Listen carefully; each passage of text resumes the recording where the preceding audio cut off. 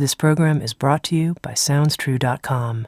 At SoundsTrue.com, you can find hundreds of downloadable audio learning programs, plus books, music, videos, and online courses and events. At SoundsTrue.com, we think of ourselves as a trusted partner on the spiritual journey, offering diverse, in-depth, and life-changing wisdom. SoundsTrue.com. Many voices, one journey.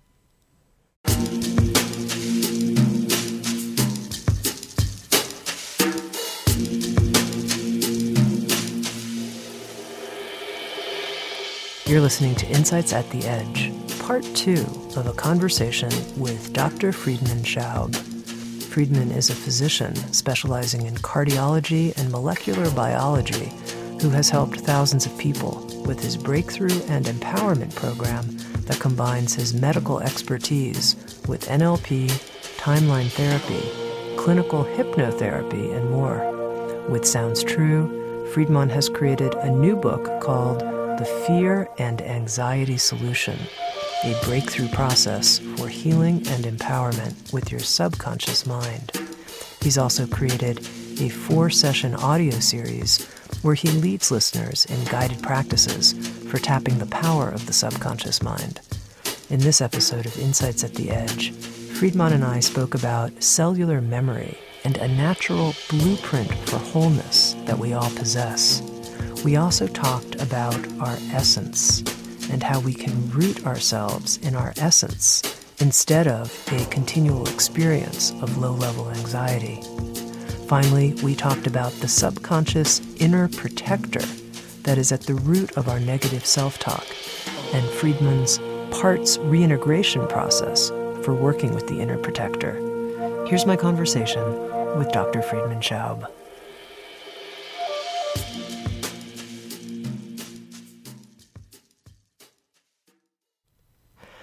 Friedemann, I wanted to have this second conversation with you because there were some very interesting and, I think, important ideas that you introduce in your new book, The Fear and Anxiety Solution, that we didn't have a chance to talk about in our first conversation that I'd love to bring up with you now.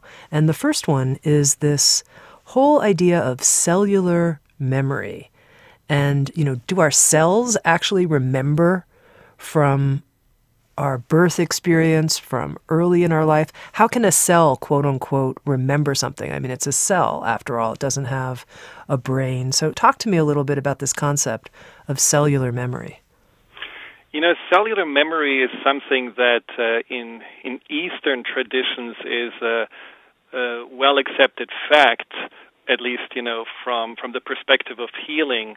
And it came more into the Western forefront of the mind of also the medical field when people had these strange phenomenons after heart transplants, especially heart transplants, but also liver transplants, where the people that received those transplants from people they didn't even know all of a sudden took on a certain kind of tastes or preferences, whether it's they liked all of a sudden, a certain dish or they had certain even memories that they never, recalled before that made them wonder, is this something that has to do with the surgery, with the transplant I received?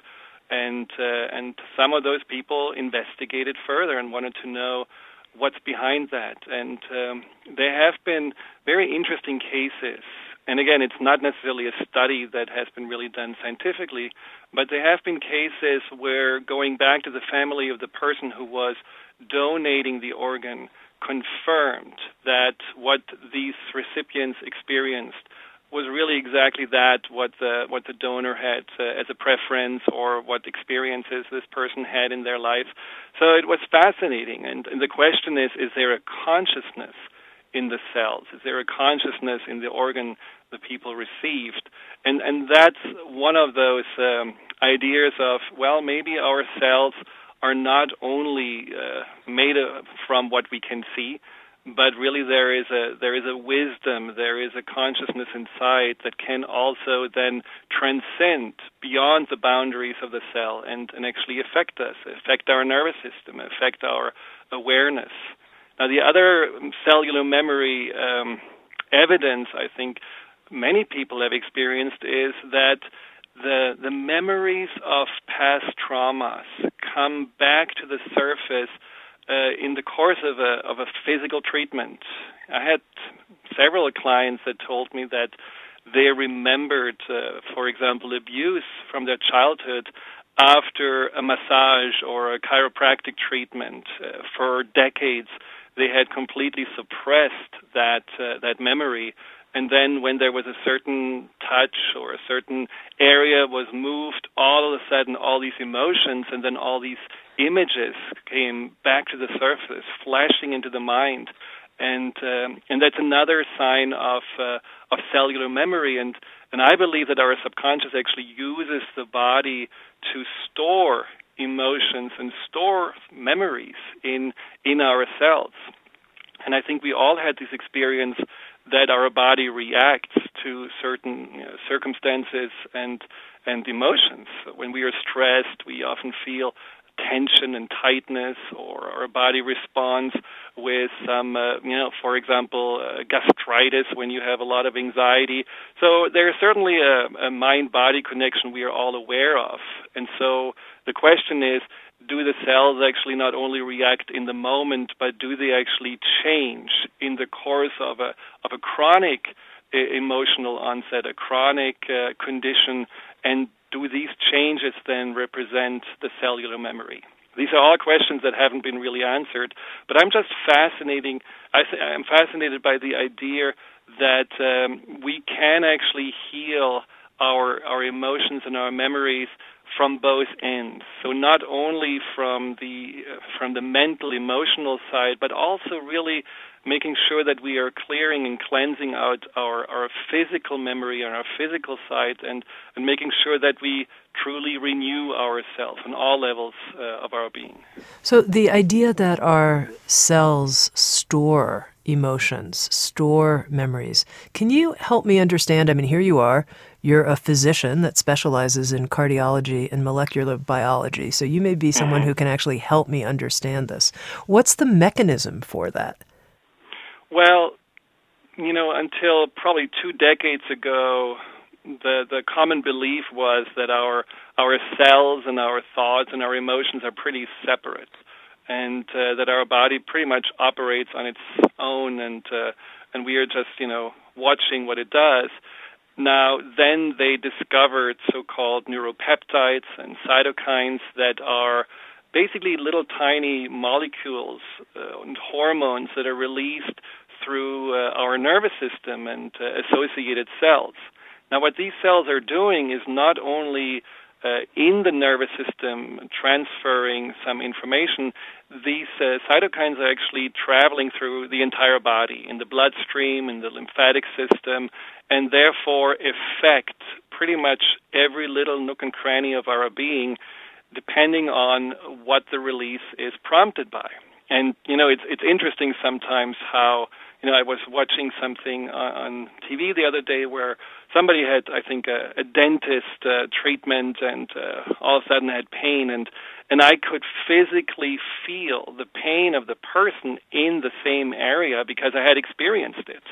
And so there was definitely a connection from the visual to then also the physical, to the area where the person on TV was treated, that I could relate to and, empathize to.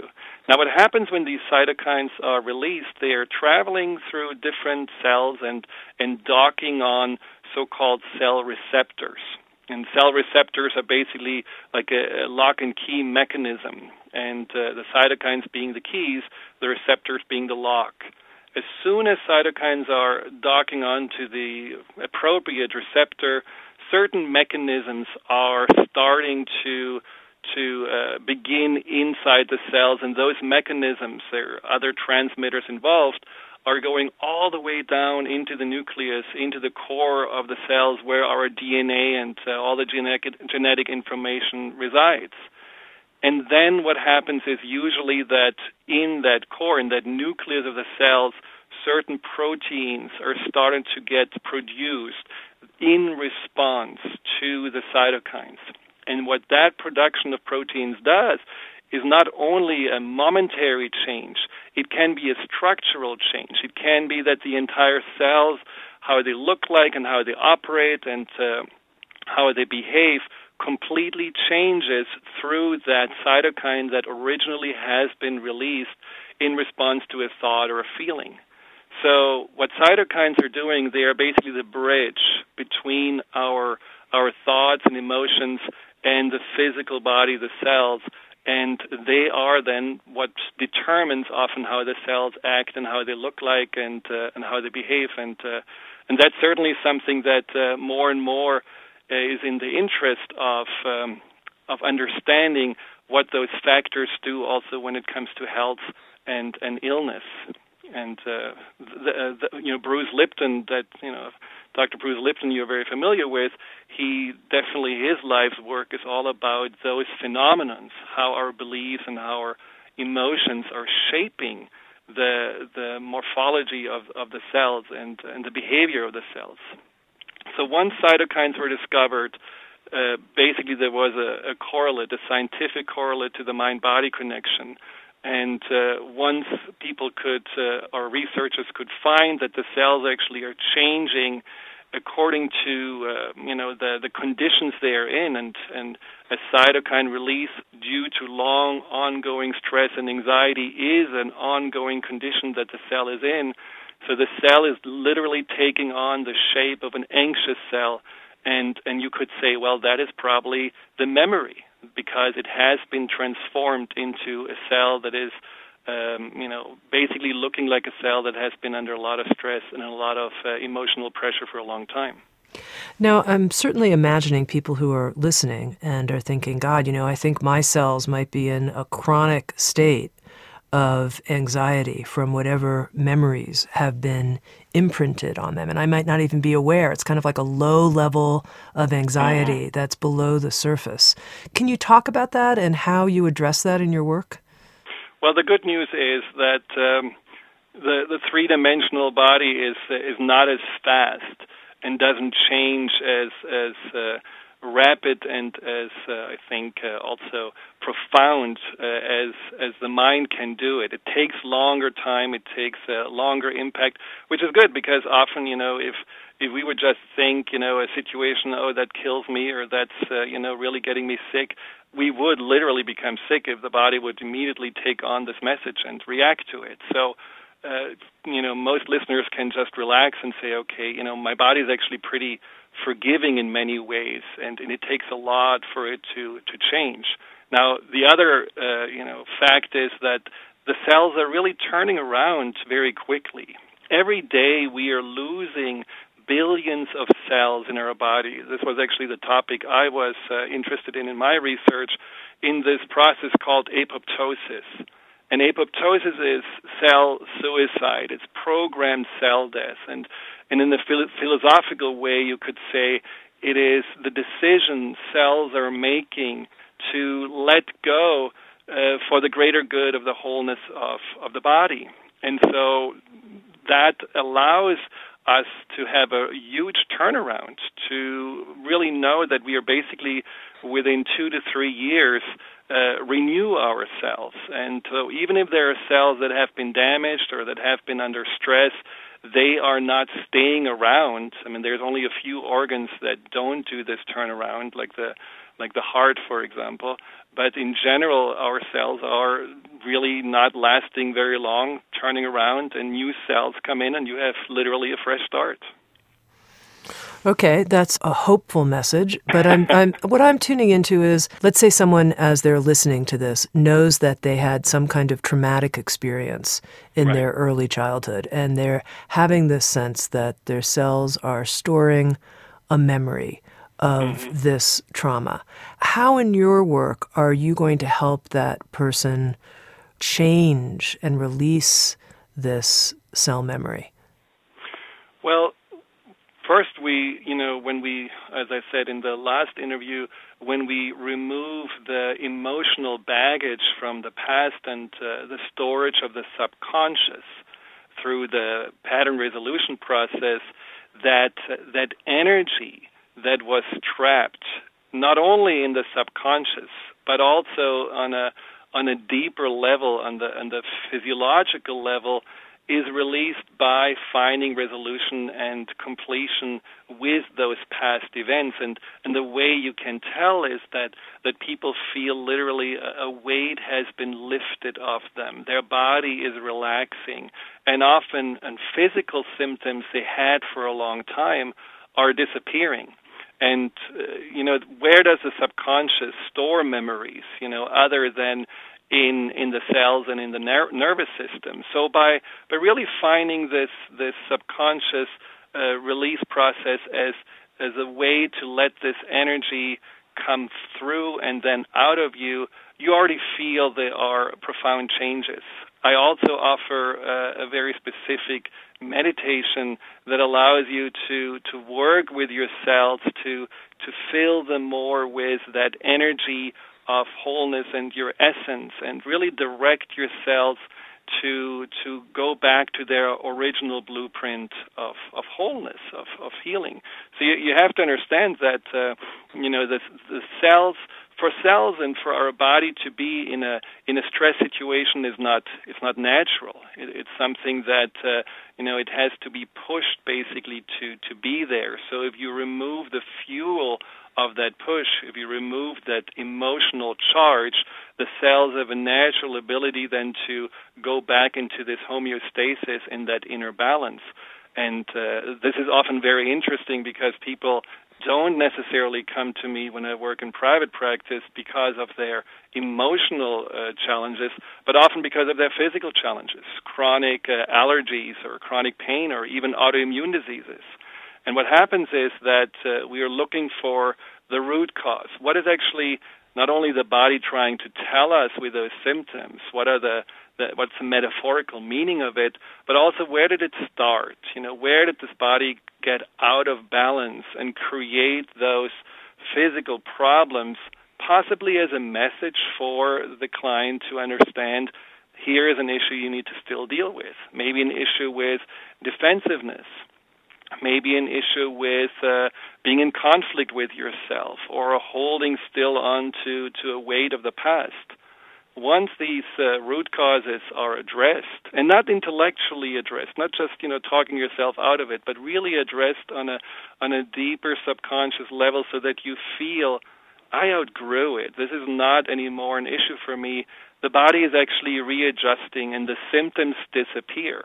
And that's where the natural healing potential in our body really resides. It just really goes back to that state of wholeness once that what really got it out of balance is addressed. Now, this is very interesting. You're stating that you believe there's this original blueprint or natural state of wholeness, or you're saying an original state of being in contact with our essence. Can you say more about that? What gives you such clarity that this is some original blueprint we all have? Well, when you really think about the greatest magical feat that we as human beings are able to do is actually starting right at the beginning, where we form out of two cells from two different people, the sperm and an egg, this convolute of little tiny cells that are somehow then in a wisdom that we still not understand completely, create a whole body. And it creates it in a way that it really follows a map. It knows exactly where to put an arm. You don't have a toe coming out of your forehead. It just really sits at the right and perfect place, usually. And so that wisdom inside, and the wisdom to really wait and create and also utilize that what is given from the mother is something that I have deep trust in, that this is the blueprint of truly our wholeness and our state of well-being, and then being able to adjust and adapt to after birth, to being able to not only basically vegetate and be dependent, but move from a constantly lying down place to sitting up and crawling and then walking. All of those things are happening automatically. all of those things are driving us to move forward. We're not forced to do those things. There's just a natural desire, a natural blueprint to evolve. And yeah, but Friedemann, let's take an example of someone, let's say, whose mother was in a very stressful situation and was smoking all of the time and, doing other challenging health behaviors. Wouldn't that little fetus pick up on all of that anxiety, and wouldn't all of that anxiety be part of the cellular makeup of the fetus from perhaps very, very, very, very early on in its gestation? Well, it definitely is true that, alcohol, smoking is affecting the evolution of a baby in the womb, and also emotional challenges. And I often, when I work with clients on these subconscious root causes, actually end up in experiences in the womb where the subconscious had actually picked up the stress. And it's quite sometimes amazing. I remember one client who in a session told me that the root cause of his anxiety and his stress really felt like it was drowning, and it was drowning sometime early, in the womb when he was 4 or 5 months in the womb, and he had no idea about it, but he went back to his mother, and she confirmed that she actually was drowning almost, swimming in a lake in the summer, and was in great panic and distress, but just never, thought about telling him this story. And so our subconscious certainly picks things up. Our cells are picking toxins up. They are picking the stressors up that the mother surrounds them with. But that doesn't mean that we cannot actually come back to that healing. It's the same thing that happens when we are in a stressful situation for years as adults. We are changing to that. We are basically adjusting to those pressures. But once they are removed, we are coming back to a place of balance. So the imbalance just has started already in the womb.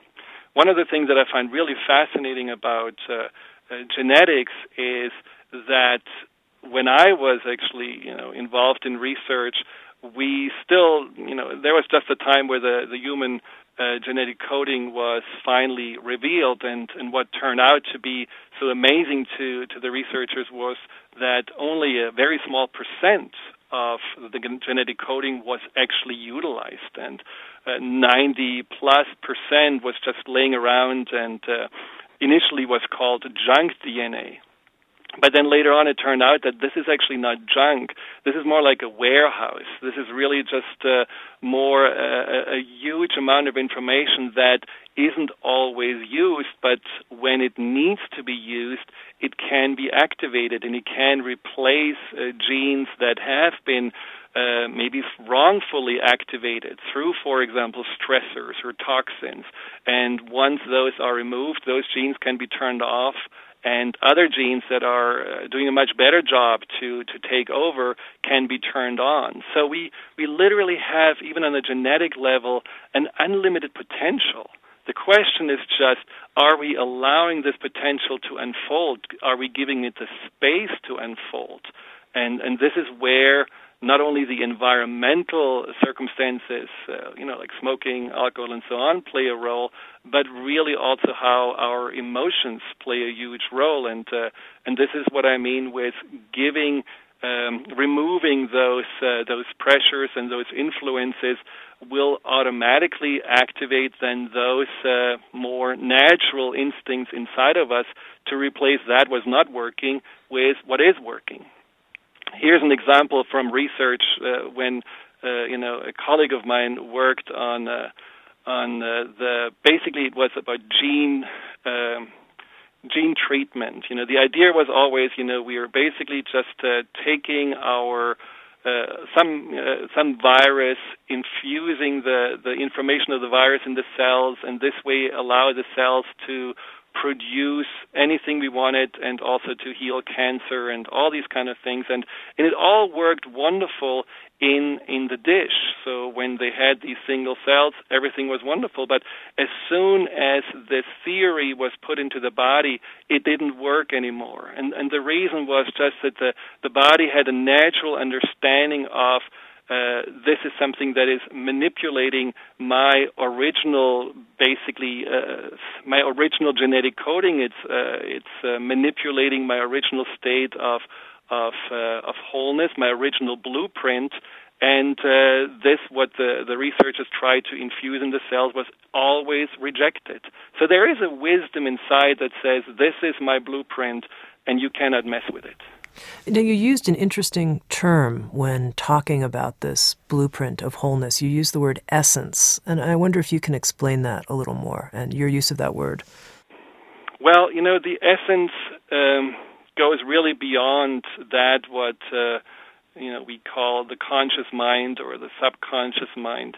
The essence of a person is, for me, the core energy, the signature energy of who we are, and I became very fascinated with that when people went into a deep trance and connected to their heart, and basically in that exercise, what I asked them to do was to really transcend the layers of not only emotions that they had buried inside of them, but also the layers of personality and imprints and beliefs about themselves, and go deeper and deeper inside to find that what seemed to be more eternal or unlimited.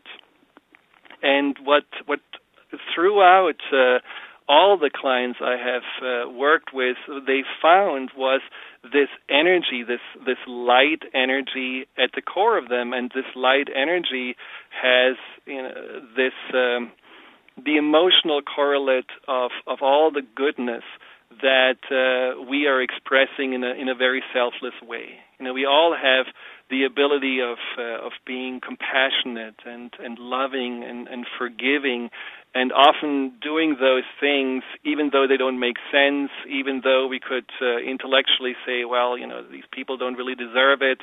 The fact that people jump into the river and try to save their beloved animal, the fact that people in situations like in Japan at the earthquake sacrifice himself for others, there is something inside of us that even supersedes the natural survival instinct and wants to do good and support others, even if it means that you may lose your own life. And that's an essence that is just within the core of our being. And if we can connect to that essence, there is an incredible potential. There is an incredible healing potential that resides with that. And I think the potential resides in that because it gets us into the ideal healing state. It really activates our parasympathetic nervous system, the part of our autonomic nervous system that's about relaxation and healing and digestion and rejuvenation. When you really connect to your essence, all of your system is in that really beautiful, relaxed, healing state, and really creates that environment and the space for the natural healing abilities to unfold.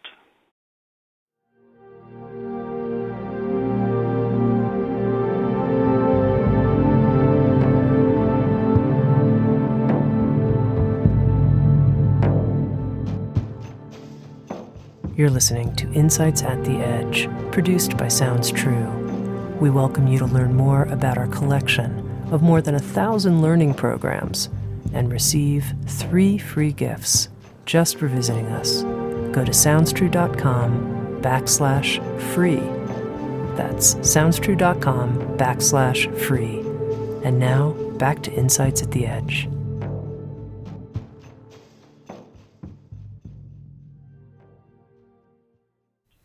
Now, one of the things that I think is really interesting about your work is that when you're helping people resolve their fear and anxiety, now correct me if I'm wrong, but my understanding is that your view is that it's not enough to release the negative imprints, but that we actually then have to take this further step where we connect with our essence. And my question about that is, why do we have to take a further step? I mean, wouldn't simply letting go of these negative patterns reveal our essence? We don't have to do anything more than that. That's what's there underneath, yes? Yes.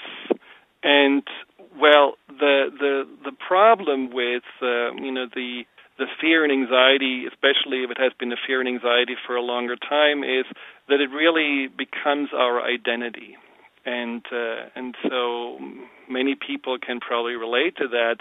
You believe that you are anxious. You believe that you are insecure. You believe that you are not good enough. That brings up more anxiety.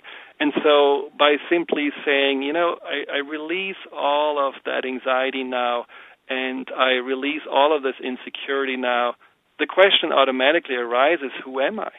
What's left of me? And I heard this quite often, that people really were scared at the beginning. I'm afraid of when I let go of all of this, I am nothing. I have nothing to hold on to. And so just for that reason, it's important to go further than just the release and understand more. Well, your truth is actually much more than that little tiny part of you, which is the anxiety, but you just have been so literally focused and engrossed in focusing on that you couldn't see beyond that. And what the essence, the connection to your essence gives you is basically almost this blank canvas, this fertile ground on which you can then also decide later on, and this is a part of the processes in the book, what you really want to grow into. The essence basically gives you this understanding. I do have unlimited potential. I have an enormous variety and of wonderful traits and powers inside of me, and how I express them, how I want to, in this moment of time, in this chapter of my life, embody those, what belief I want to basically grow into. That's then the step after, and that's then basically what the essence gives you as this fertile ground to grow further into this new identity. I'm always the person who doesn't believe that we can really answer the question, who am I?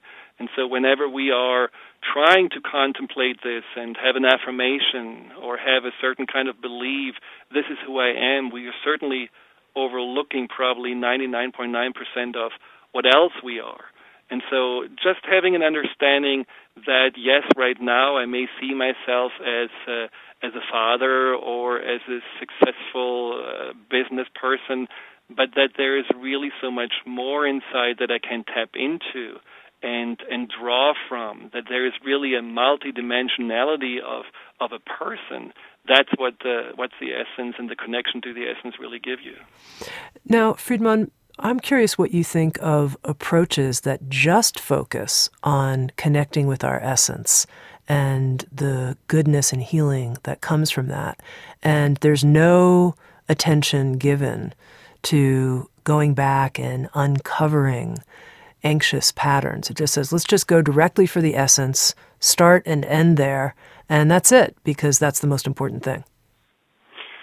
Well, I think for some people it may be exactly the path they need to go. I don't believe that there is certainly one way that is right for everyone, and so the processes that I developed and offer are maybe not really ideal for everyone, because some people may not want to go back into the past. Now, the big advantage, though, is that you really are not seeing the past only as the old garbage can that needs to be emptied, but you see the past actually as the library of life. You see the past as, this is rich. I can actually really learn from it. And as I may have said before in the first interview, our emotions and the emotional attachments to the past are not here for us to torture us or weigh us down or torment us in our dreams. These emotional attachments to the past are really the nudges, the little red flags that are telling a person, go back. This is where really the lessons are for you. We have to learn in life evolutionary, it's very clear that unless we are growing and evolving, we don't have a chance in this life on the earth. So it was very normal right from the beginning, probably even the Stone Ages, to have this desire to further learn from mistakes and from experiences, basically learning from the past. Now, the only way we really learn from the past is if we are interested in going back into it. And the best way to really spur our interest is through emotions.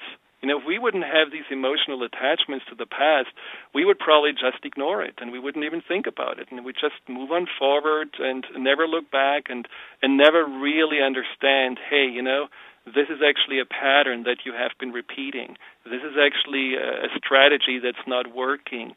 You need to literally heal that and become more whole as you are reflecting on the past, and then you're letting it go. And this is what the subconscious does for us. Is it really wants us, through those emotions, through this baggage in the past, it wants us to go back and grow further and become more of who we are meant to be.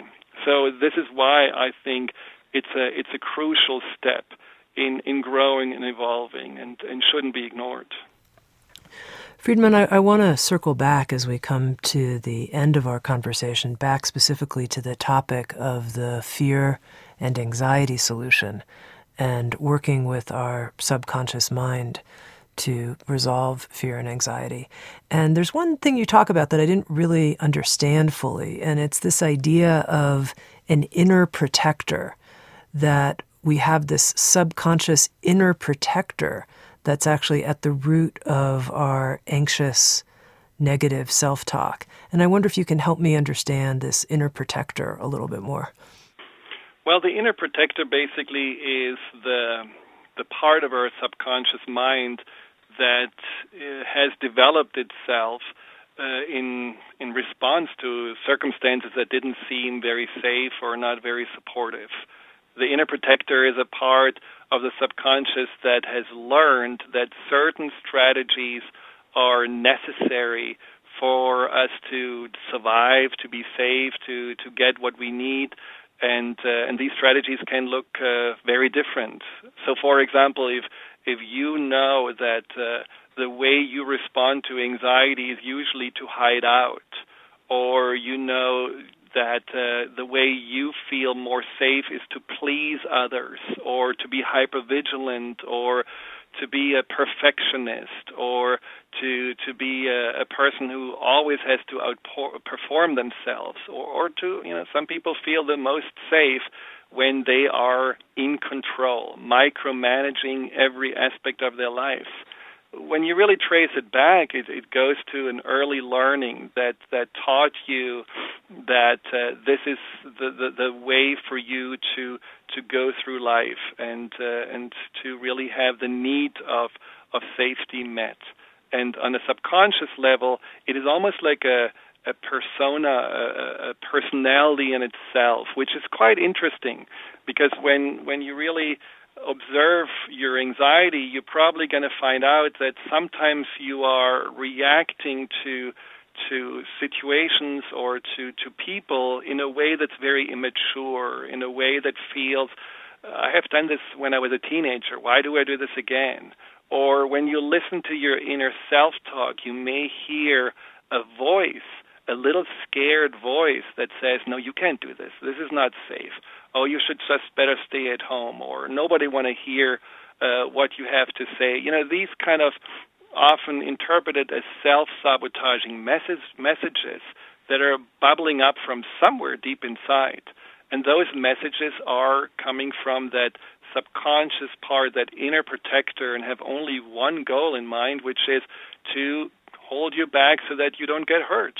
And even though it may feel sometimes that it actually is counterproductive and it doesn't really serve you anymore, unless you're really working with that inner protector and you're convincing that part of your subconscious that literally that strategy is no longer working and it's no longer necessary, it will faithfully just continue to do its job and try to keep you safe. And this is where people often don't like themselves. They feel often in really struggle with themselves and wonder, why do I have such an anxious side of me? Why is it that I have also like an inner critic? This part of me that always wants to, put me down and always says it's not good enough. Well, the inner critic is also a protective strategy which basically criticizes you before you get criticized by somebody else.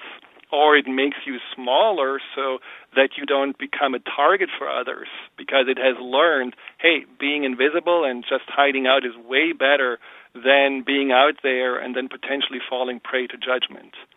And so one of the processes in the book, which is called the parts reintegration, works with the two sides that are often at a conflict of the fear and anxiety. And one side is the side that feels like, hey, I want to move forward, I want to have success, I want to be happy and really have a fulfilled life. And then there is another part that seems to always pull you back and always make you feel anxious and insecure or small or criticized.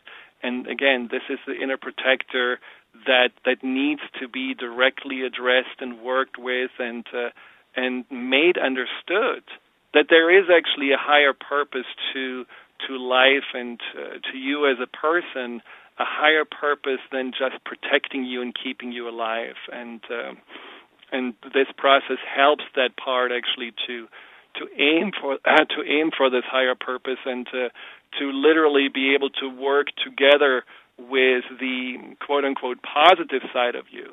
And what people experience is really an enormous sense of congruency. All of a sudden their mind is much calmer. All of a sudden they feel much more decisive and able to move forward without feeling that something is pulling them back. And even more importantly, what people experience is that they have actually a deeper appreciation for what this inner protector has to offer besides these old protective strategies. And there's a lot of potential and wisdom in the inner protector that you will discover as you go through the process. So, Friedemann, we don't have time here to have you guide us through the parts reintegration process, but I do think this is so important, and something that is really challenging for people is making peace with this inner critic and working with this inner protector inside. And so I'm wondering, could you summarize for us how this parts integration process works? Yeah, so basically the first step is to recognize that there is a part of you that actually tries to protect you and just understand the strategies, the protective mechanism it has been using. And so, as I said, there are all these different ways that we have learned to keep ourselves safe. And just being aware of, okay, this is the one side of me, and then having also the awareness of the opposite side, that side that just pulls more into the forward motions towards our goals. Once you have that awareness, you're basically sitting in a chair, and you have your hands like little platforms for these inner parts of you to come out. You go into a relaxed state, you breathe, you close your eyes, and you go into the emotion of the anxiety and the insecurity to begin with, and really start an inner communication. You can literally, in that relaxed state, in that alpha state, talk to the inner protector and ask if it's willing to come out like a little person and stand on one of the hands and which hand it would choose. Now, what's so fascinating when you do this, you can actually feel how the hand and the feeling on the hand is changing. Often people feel like, whoa, there is a huge weight now on my hand. It feels like it gets pulled down. After you have that part out, you ask the other opposing side also to come out, and then you literally have an ability to have this little conference, this meeting between two sides that haven't been getting along with each other in the past. Once you have that, you start to talk to the inner protector and really ask for why it is doing what it has been doing. Now, what's so fascinating about the connection to the inner protector is that at the beginning you may look at it and you may see it more as a little monster. Some people say it's like a dark blob, and some people say it looks like a little devil. And when you really trace back in your mind, and you can do this in that state, to when you actually felt these emotions and when you actually did this protective strategy for the first time, you can see, well, it's probably when I was 5 years old or 7 years old, and all of a sudden, whatever this image was on your hand of the inner protector is changing and shifting into a much younger self. And what changes with it is your relationship with it. You have from feeling rejecting and feeling, this is nothing I want to inside of me, to, oh my God, I feel so much openness and compassion. There's a huge shift happening right away. And then you talk with that part of you and listen to the answers and ask, so why are you doing what you're doing? What's the purpose? And at the end, what you realize is that part has actually a higher purpose, a purpose that goes way beyond the protection. And that purpose is exactly the same purpose that you're going to also hear then when you're communicating with the opposite side. And why do they have the same purpose? Well, obviously because it's come from the same place. And that highest purpose, once they are agreeing on this is so much more important than pursuing this old way of being, you then identify what are actually your individual gifts. The side that is more positive and confident has certainly strengths and maybe more extrovert, but the side that has this inner protective strategy is often the more sensitive side. And sensitivity is a gift. Sensitivity leads to insights and deeper understanding and connection and compassion and intuition. So by understanding that side is actually much more valuable than just creating anxiety or having some kind of a protective strategy that's just annoying, there is so much more that the side has to offer. It literally changes its job description, and at the ending of this process is asking whether these two sides want to work together, whether they want to share their gifts for the higher purpose. Now, what happens in the moment when you ask, often people describe is magic, because what happens is that your hands that have been, basically resting in midair because you're holding them out there for these two parts as platforms, are automatically moving together. There is a magnetic energy that is emerging that brings those hands together, and you're not even aware of it. You just feel that at some point the hands are touching, and what that shows is that energy that was used to keep those parts apart has now changed its polarity and brings them together, and this is an automatic process. And as soon as your hands are touching, you know that you have reconnected these two sides, and that split, that fragmentation had been mended. It's quite powerful, and afterwards you bring them back into your heart, and there are certainly some exercises you want to do afterwards to really solidify the process, but usually after this integration, you won't find this conflict anymore. Friedemann, I'm wondering if you'd be willing, just to make this really grounded for people, to share in your own life a way that you worked with an inner protector figure and how that transformed for you. Well, my inner protector was definitely the hypervigilant perfectionist, and it came from that deep-seated belief that started on a beautiful beach in southern France that I am not smart enough.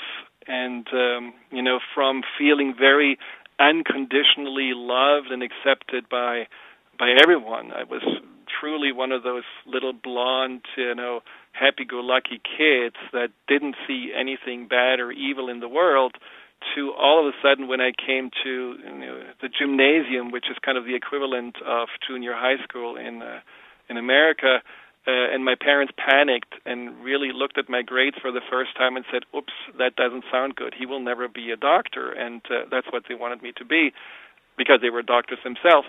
And so all of a sudden I felt their pressure and their distrust and their comments of, you may struggle, you're probably late bloomer, we want to make sure that you can measure up, and that really changed me. Obviously I was pretty sensitive, but it made really a big impact on me, and so I developed this inner protector of having to always have all the ducks in the row and be a perfectionist, and also definitely be a person who always has to prove himself constantly. And what I found is that this inner protector was a part of me that could never really find peace, because it never found what it was really looking for, which was a feeling of being safe and really having trust that I am enough. And when I worked with these processes that I described, I also learned to appreciate that this inner protector was the part of me that helped me to gain a deeper understanding of people. One of the things in medicine that really helped me was that there was a really deep intuition for me to know what's wrong with people. I may have not been, always clear about what the diagnosis was, but there was always a sense deep inside that you need to check on this or that. There was an inner guidance, and that sensitivity and that awareness and that intuition came from that most sensitive part of me that unfortunately was also, part of me that was very scared and insecure at the same time. And after that integration, I just felt like that not only I'm feeling much more safe, but now I have really access to this ability that the inner protector has that is much more free-flowing. The subtitle of the book is about empowerment, and empowerment basically means not only that you feel powerful, but that you have access to your power, that you have really access to your full potential. And if you have a part like the inner protector that basically gets rejected by you or you don't want to deal with because you feel like, hey, this is only the anxious, insecure side, but at the same time that inner protector has so much potential and so much ability, once you integrate that side, that ability is yours. You can actually work with the inner protector. You can actually have a greater sense of empowerment because you have tapped into a resource that beforehand wasn't really fully yours, that wasn't really integrated with yours. And that's really, for me, it was life-changing. And do you find yourself at times becoming hypervigilant now, and do you have a different way of working with yourself when that appears? Yes, I am still hypervigilant, and I'm happy to say I'm still anxious at times. And that's simply a sign for me, that I need to pay attention to, for example, that part of me, and I'm not calling it the inner protector anymore because it's not in charge of my protection. It's not in charge of me being safe. I have a much greater sense of me being the adult, keeping that protection and safety as in the forefront of my mind when necessary. But when I am feeling anxious or when I'm feeling hypervigilant, I know I'm out of balance, and a part of me is basically falling into these old patterns to somehow be back in control or go back into balance. And in the past, what I would have done is just like a snowball became even more hypervigilant because it feels even, more overwhelming and out of control the more you put on your plate and the more you try to micromanage, and it just literally spins into, this state of panic eventually and feeling completely overwhelmed. What I do now when I feel that, I stop and do the opposite. I actually go inside and check on myself, check through this checklist that's in the book as well, the fear and anxiety checklist that gives you very good ideas where this moment of anxiety may be coming from, what kind of triggers or buttons may have been pushed, but then also visualize that inner protector, that part of me that has still the ability to sometimes go into this hypervigilance, and talk to that part of me and listen to that and listen to that, what inside of me tells me, I'm feeling right now, for example, that, this situation is overwhelming, or this person, may be too critical, and I'm addressing this more from a calm, centered place, and understand more that this feeling of anxiety is something that I can actually, quote unquote, control by bringing myself back into my center and back into balance. One of the classic examples for me with hypervigilance was when I gave my power away. And giving my power away basically was when I, took other people's opinions way more important than my own. Or when I had certain kind of goals and agenda and made those goals as more critical than taking care of myself. When I worked too much and didn't really keep myself in a place of balance and also giving myself enough rest. All those kind of old patterns can always creep back in, but now I know what to do and how to listen to the early signs of imbalance and bring myself back into that centered state. I just have one final question for you, Friedemann. Part of what I love about your work and your approach is that there is a tremendous depth to it, and it's clear to me that if someone's interested in really following the method that you lay out in the fear and anxiety solution, they're going to have to dig deep. They're going to have to do some real inner work. And at the same time, you really promise and stand by pretty remarkable results. And so I love that balance. Okay, here's my question. What commitment do you think is necessary for people to have? What commitment to oneself is necessary to follow the program that you lay out in the fear and anxiety solution? I love this question because I think one of the intentions I had with the fear and anxiety solution with the book was to really provide people with all they need, all the tools and all the insights and everything they need to totally change their course away from that fear and anxiety and that life in fear and anxiety to living more from the wholeness. And it's not something that is difficult to pursue because it's so nicely laid out step by step. What the investment is certainly patience. And the patience, what I mean is, I know many people that went through these processes in private sessions like a road runner, very quickly, very committed, very determined. And then there are other people that just take 3 times as long, and they just need longer to really jump off the fence and make up their minds and let go of distrust. Everybody has their own speed and their own rhythm, and there is no judgment or there is no right and wrong with it.